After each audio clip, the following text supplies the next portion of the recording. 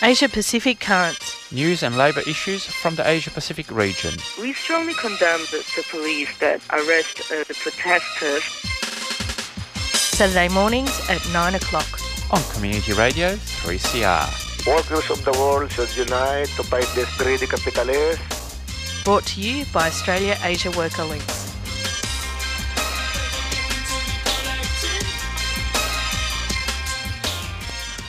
Good morning and welcome to Asia Pacific Currents this Saturday, the 30th of May.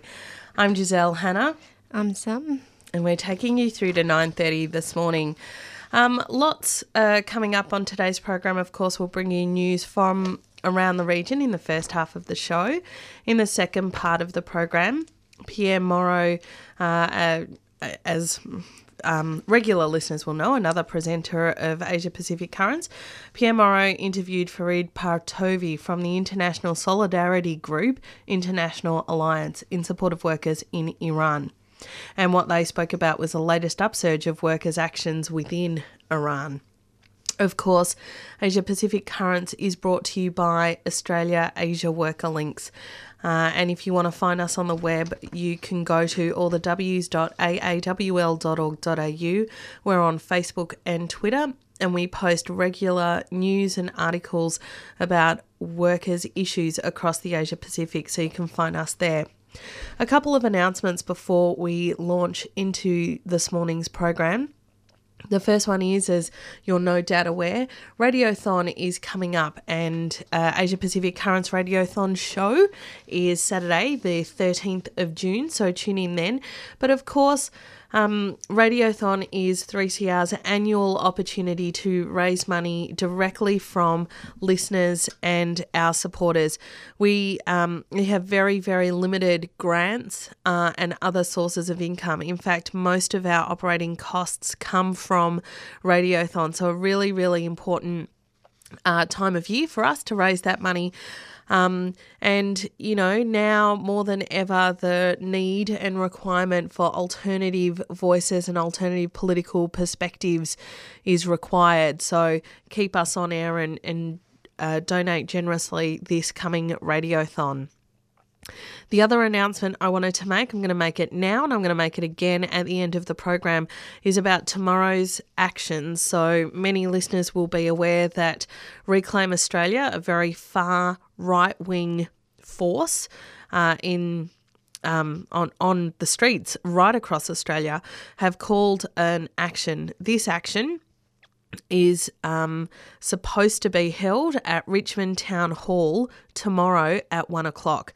So Reclaim Australia have called this rally to directly oppose Yarra City Council and the Socialist Party's councillors, because they argue that the Socialist Party was responsible for the counter-mobilisation on the 4th of April, and that council in particular is left-wing, it's full of communists, etc. Their rally is a racist, anti-Islam rally, and we're opposing it. So there is a counter rally. The counter rally is starting at 12 o'clock. So please be there in force to say once and for all that Reclaim Australia will not reclaim our streets. So that's the first thing. The second thing is Reclaim Australia organised that event at the same time that the Socialist Party has organised a public meeting on Islamophobia. That meeting is being held at the Multicultural Hub or the Drill Hall, but basically right near the Victorian Market at 2 o'clock tomorrow. So it'll be a discussion to look at all of the different ways Islamophobia is a real threat that we need to respond to. So those two announcements, and I'll announce them again at the end of the program. But first up, news from around the region. While some of the thousands of Burmese and Bengali boat people have been allowed to land in Malaysia and Indonesia, there are still many others thought to be stuck on boats in the high seas. This crisis has forced both the Thai and the Malaysian governments to investigate the large-scale smuggling of migrant workers across their countries. Evidence of widespread murder, racketeering and torture are being uncovered. Most of this human commerce is based on providing unorganised and cheap labour to Thailand, Malaysia and Singapore. Garment industry set its eyes on Burma as the next low-cost hub. As reported previously, the increasing integration of the Burmese economy into the world capitalized system is creating many challenges for workers in Burma.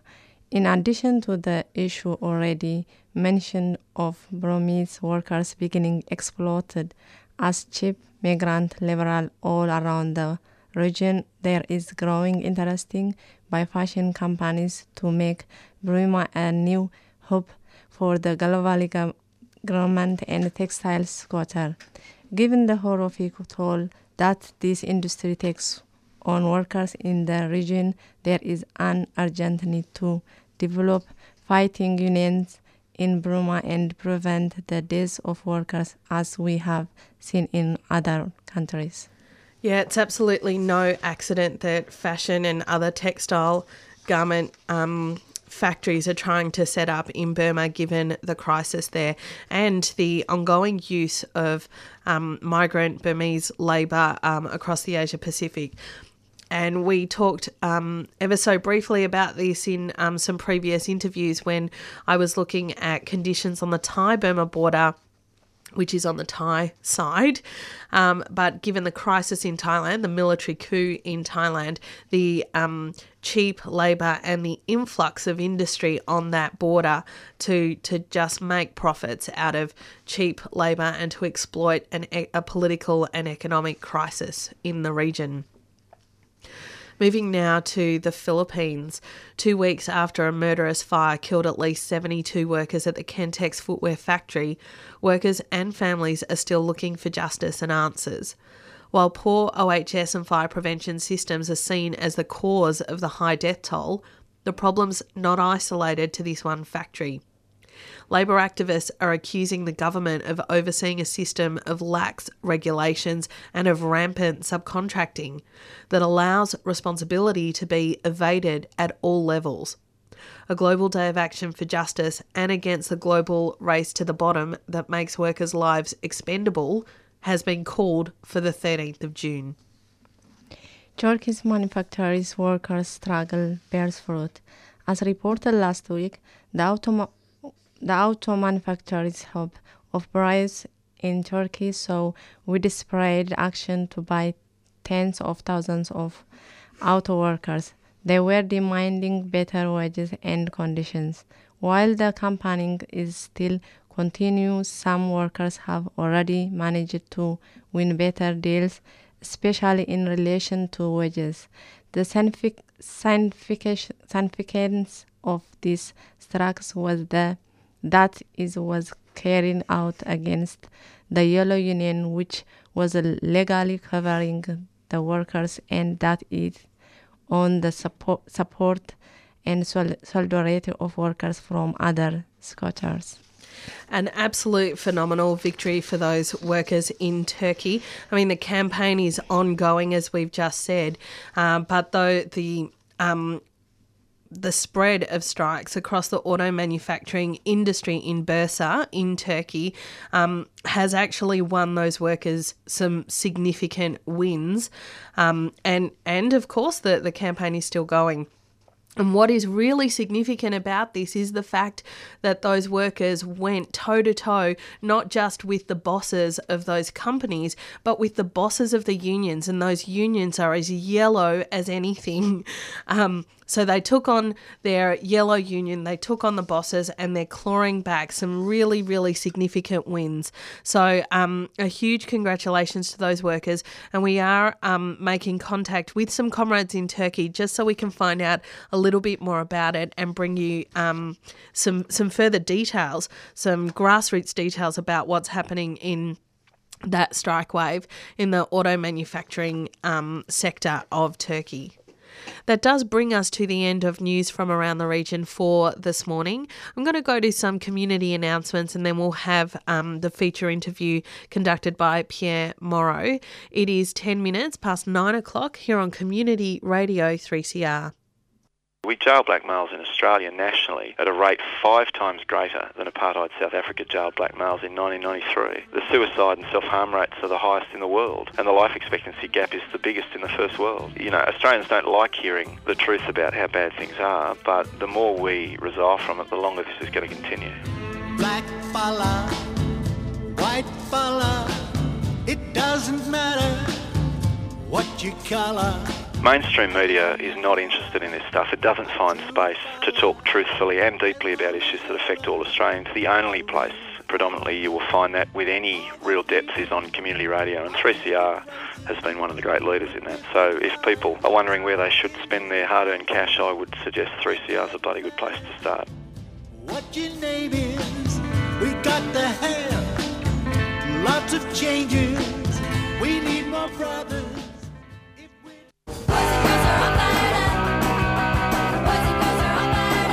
3CR's 2015 Radiothon is almost here, and we need your support more than ever. Indigenous people, refugees, students and people with a disability, the unemployed, youth and the elderly are all under attack from Abbott government's ideological war on the poor. At 3CR we're asking you to activate the airwaves from June 1st to 14th by donating money during our annual Radiothon to keep us on air for another year.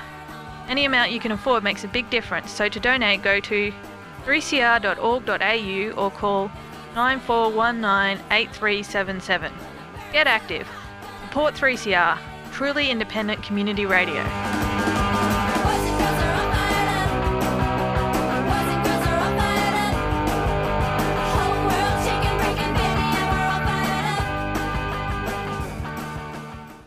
Earlier in the week, Pierre Moreau interviewed Farid Partova from the International Solidarity Group, International Alliance in Support of Workers in Iran.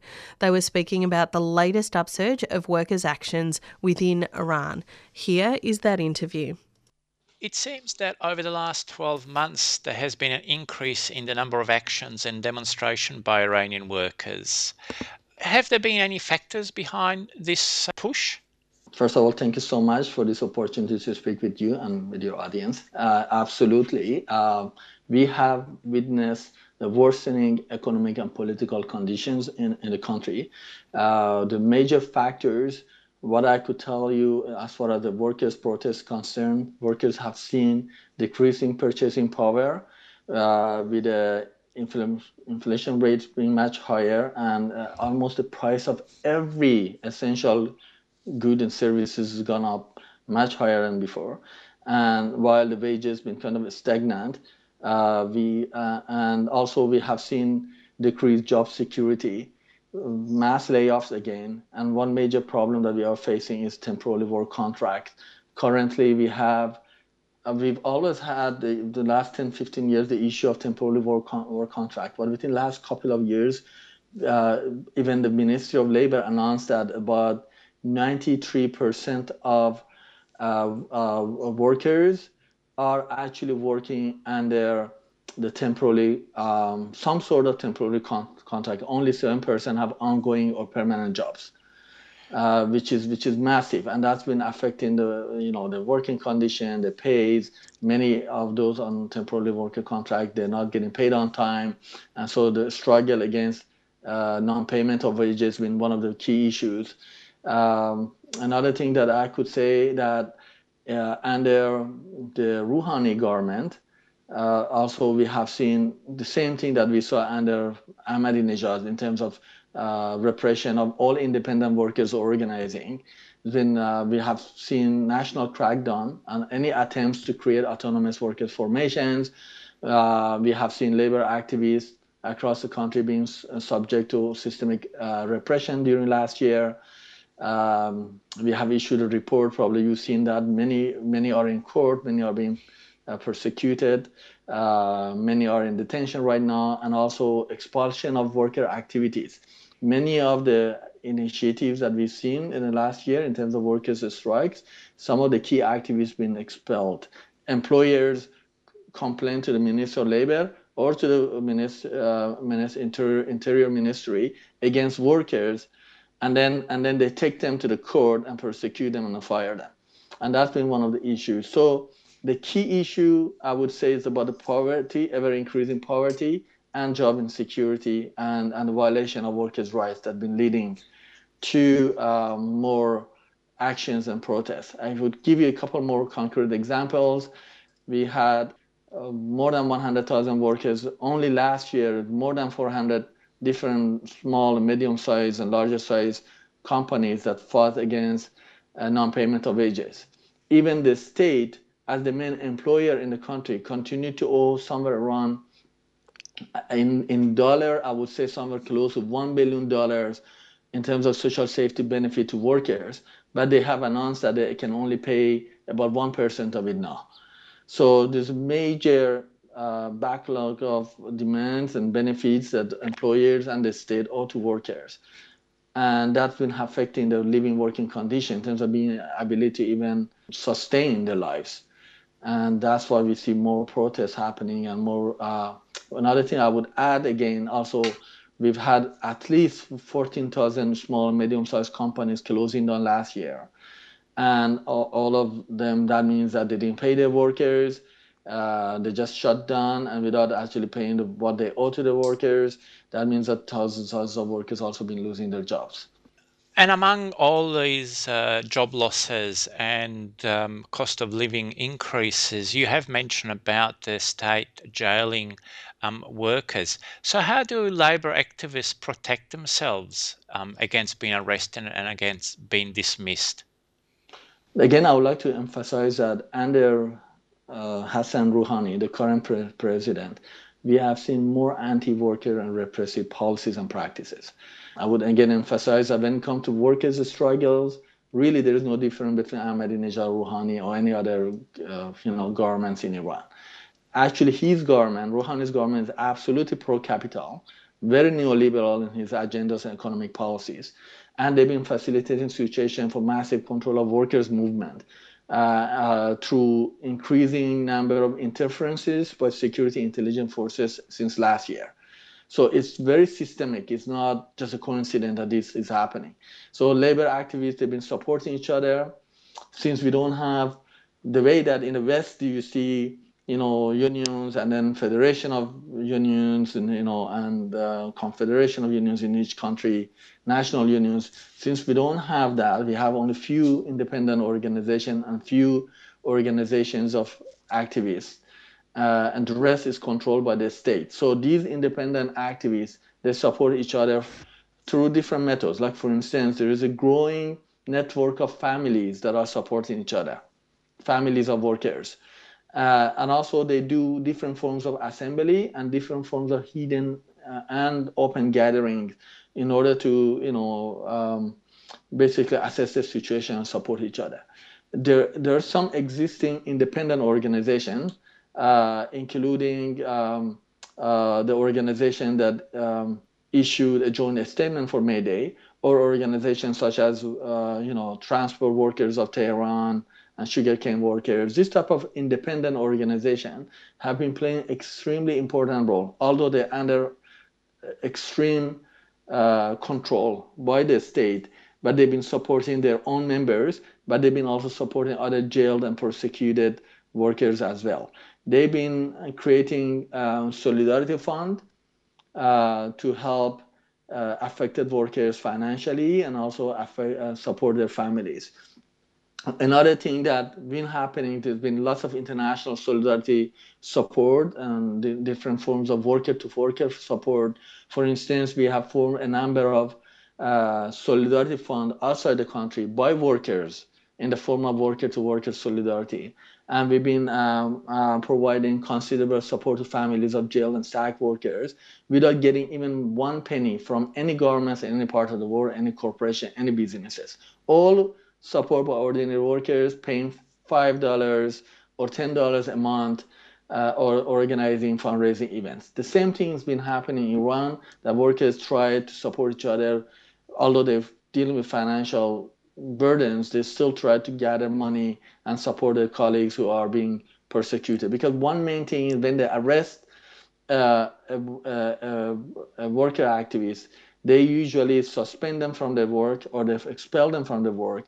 And that's the only source of money that usually the family have. And that's a way of pressure in the family. And lots of families been going through serious problems internally because they have no other income. They have to deal with the police and security officers and agents on an ongoing basis, and that's been affecting many families. So this kind of ongoing support, worker-to-worker solidarity and support, been very important both inside and the efforts that we've been doing outside the country in terms of real worker-to-worker in a way that is transparent and making, because one key issue is the Iranian labor movement have made it very clear that they want worker-to-worker support. They don't want any other types of support, especially any support from the Western governments, because their policy has been very problematic in the area and has been actually a major part of the problem that we have. Well, that really takes us into the next set of questions, because we did publish the May Day statement that you alluded to, and it was a very strong political statement. But of course, the Iranian workers are in a region where there's a number of wars, there's foreign interventions and uprising. So how does this affect the workers' movement in Iran, and how do they see all this? Inside Iran, we're still dealing with the effects of economic sanctions. The impact on the working class and poor families has been disastrous. Of course, the poverty that we see in Iran and the insecurity that we see in Iran in terms of the working class conditions didn't start with the economic sanctions, because this is a very anti-worker government. But the policies of the U.S. government and its allies and in terms of economic sanctions and the threats of war have been contributing to that. The threats of war, for instance, has been still continue to be used as a major excuse to oppress any political organizing or union organizing, worker organizing in Iran. But also, as you mentioned, the region. Many Iranians are really fearful of what's been happening in Iraq, in Syria, in Libya, and other countries in the region. The uprising that we saw in North Africa and Middle East really did not lead to social and economic justice or workers' power. Like Egypt is an alarming example that we saw a coup and the situation is a lot more or as oppressive as ever. We all know that the American and European governments, their imperialist policies and interventions, as well as the power struggle among the reactionary regional powers, it's been very destructive, like policies of the Saudi Arabia, the Turkish government, the Iranian regime, and all other players in the region. They've all been contributing towards what we currently see in the region. The wars and factional struggles and the killing, the rise of ISIS, all of these forces contributed to what we see, and they all are implicated, and they all should be held accountable. That affects the working class and the working class struggles in the area, because it's a matter of survival for some parts of the world right now, some part of the region like Iraq and Syria, and people are being killed in thousands and thousands. Libya is falling apart, and in countries like Iran, that makes the organizing much more difficult.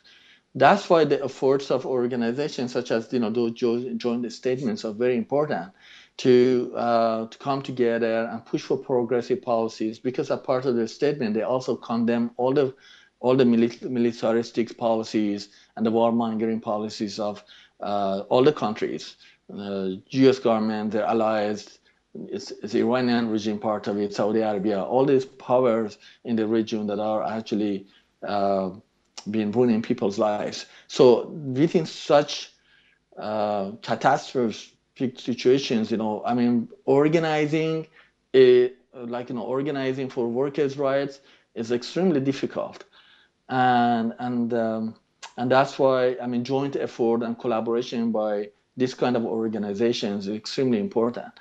And we also have other issues too. Let me give you an example. As part of the statement that they issued in support of a joint statement, it was in support of Afghan workers in Iran as well. We have a situation in Afghanistan, but also we still have more than 1 million Afghan workers in Iran.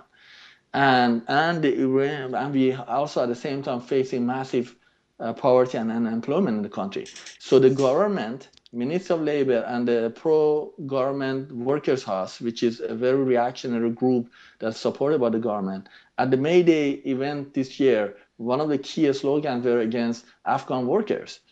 And so we have to be very careful in terms of making sure that we have a very strong solidarity amongst workers inside Iran, whether being originally Iranian or from Afghanistan, and also solidarity amongst workers in the region. And that's one of the things that we need to do more work, and we haven't seen a strong solidarity initiatives, but we have to see more collaboration among workers and more dialogue among workers and workers' organizations in the region.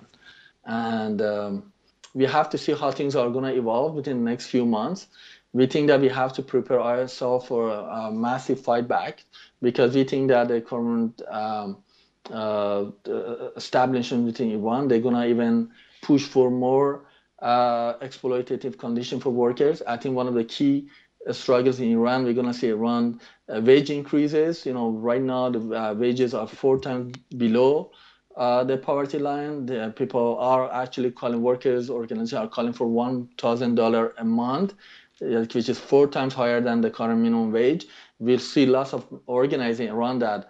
But also another part of it is that we have to look into creation of more independent workers organization. Without independent worker organization and massive organizing, we're going to have serious problems fighting back against the current onslaught against workers. Farid, well, thank you very much for that. We've really run out of time, and it's a fascinating subject, and you covered lots of topics there, and you really gave a good scenarios of the vitality of the workers moving in Iran, but also all the dangers and the issue they face. So I will certainly keep abreast with the changes and developments, but thank you very much. Thank you so much. I greatly appreciate it. That was Pierre Moreau with Farid Partovi from the International Solidarity Group, International Alliance in Support of Workers in Iran. It is 27 minutes past 9 o'clock here on Community Radio 3CR. You're listening to Asia Pacific Currents.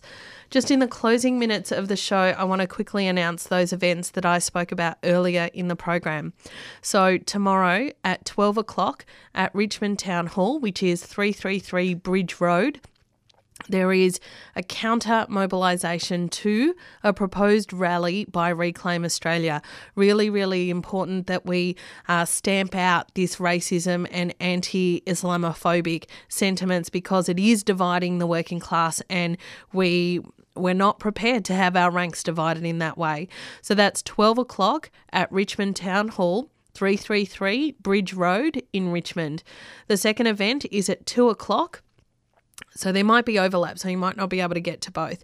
But it is a public meeting at the Multicultural Hub. It's a public meeting organised by the Socialist Party around Islamophobia. There are going to be keynote speakers from prominent members of the Islamic community as well as members of the Socialist Party. That's at 2 o'clock at the Multicultural Hub.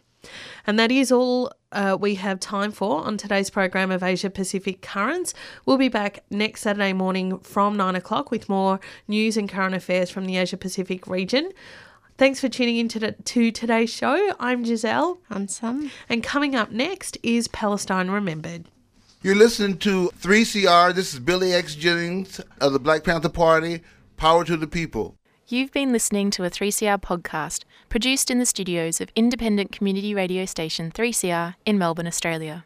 For more information, go to allthews.3cr.org.au.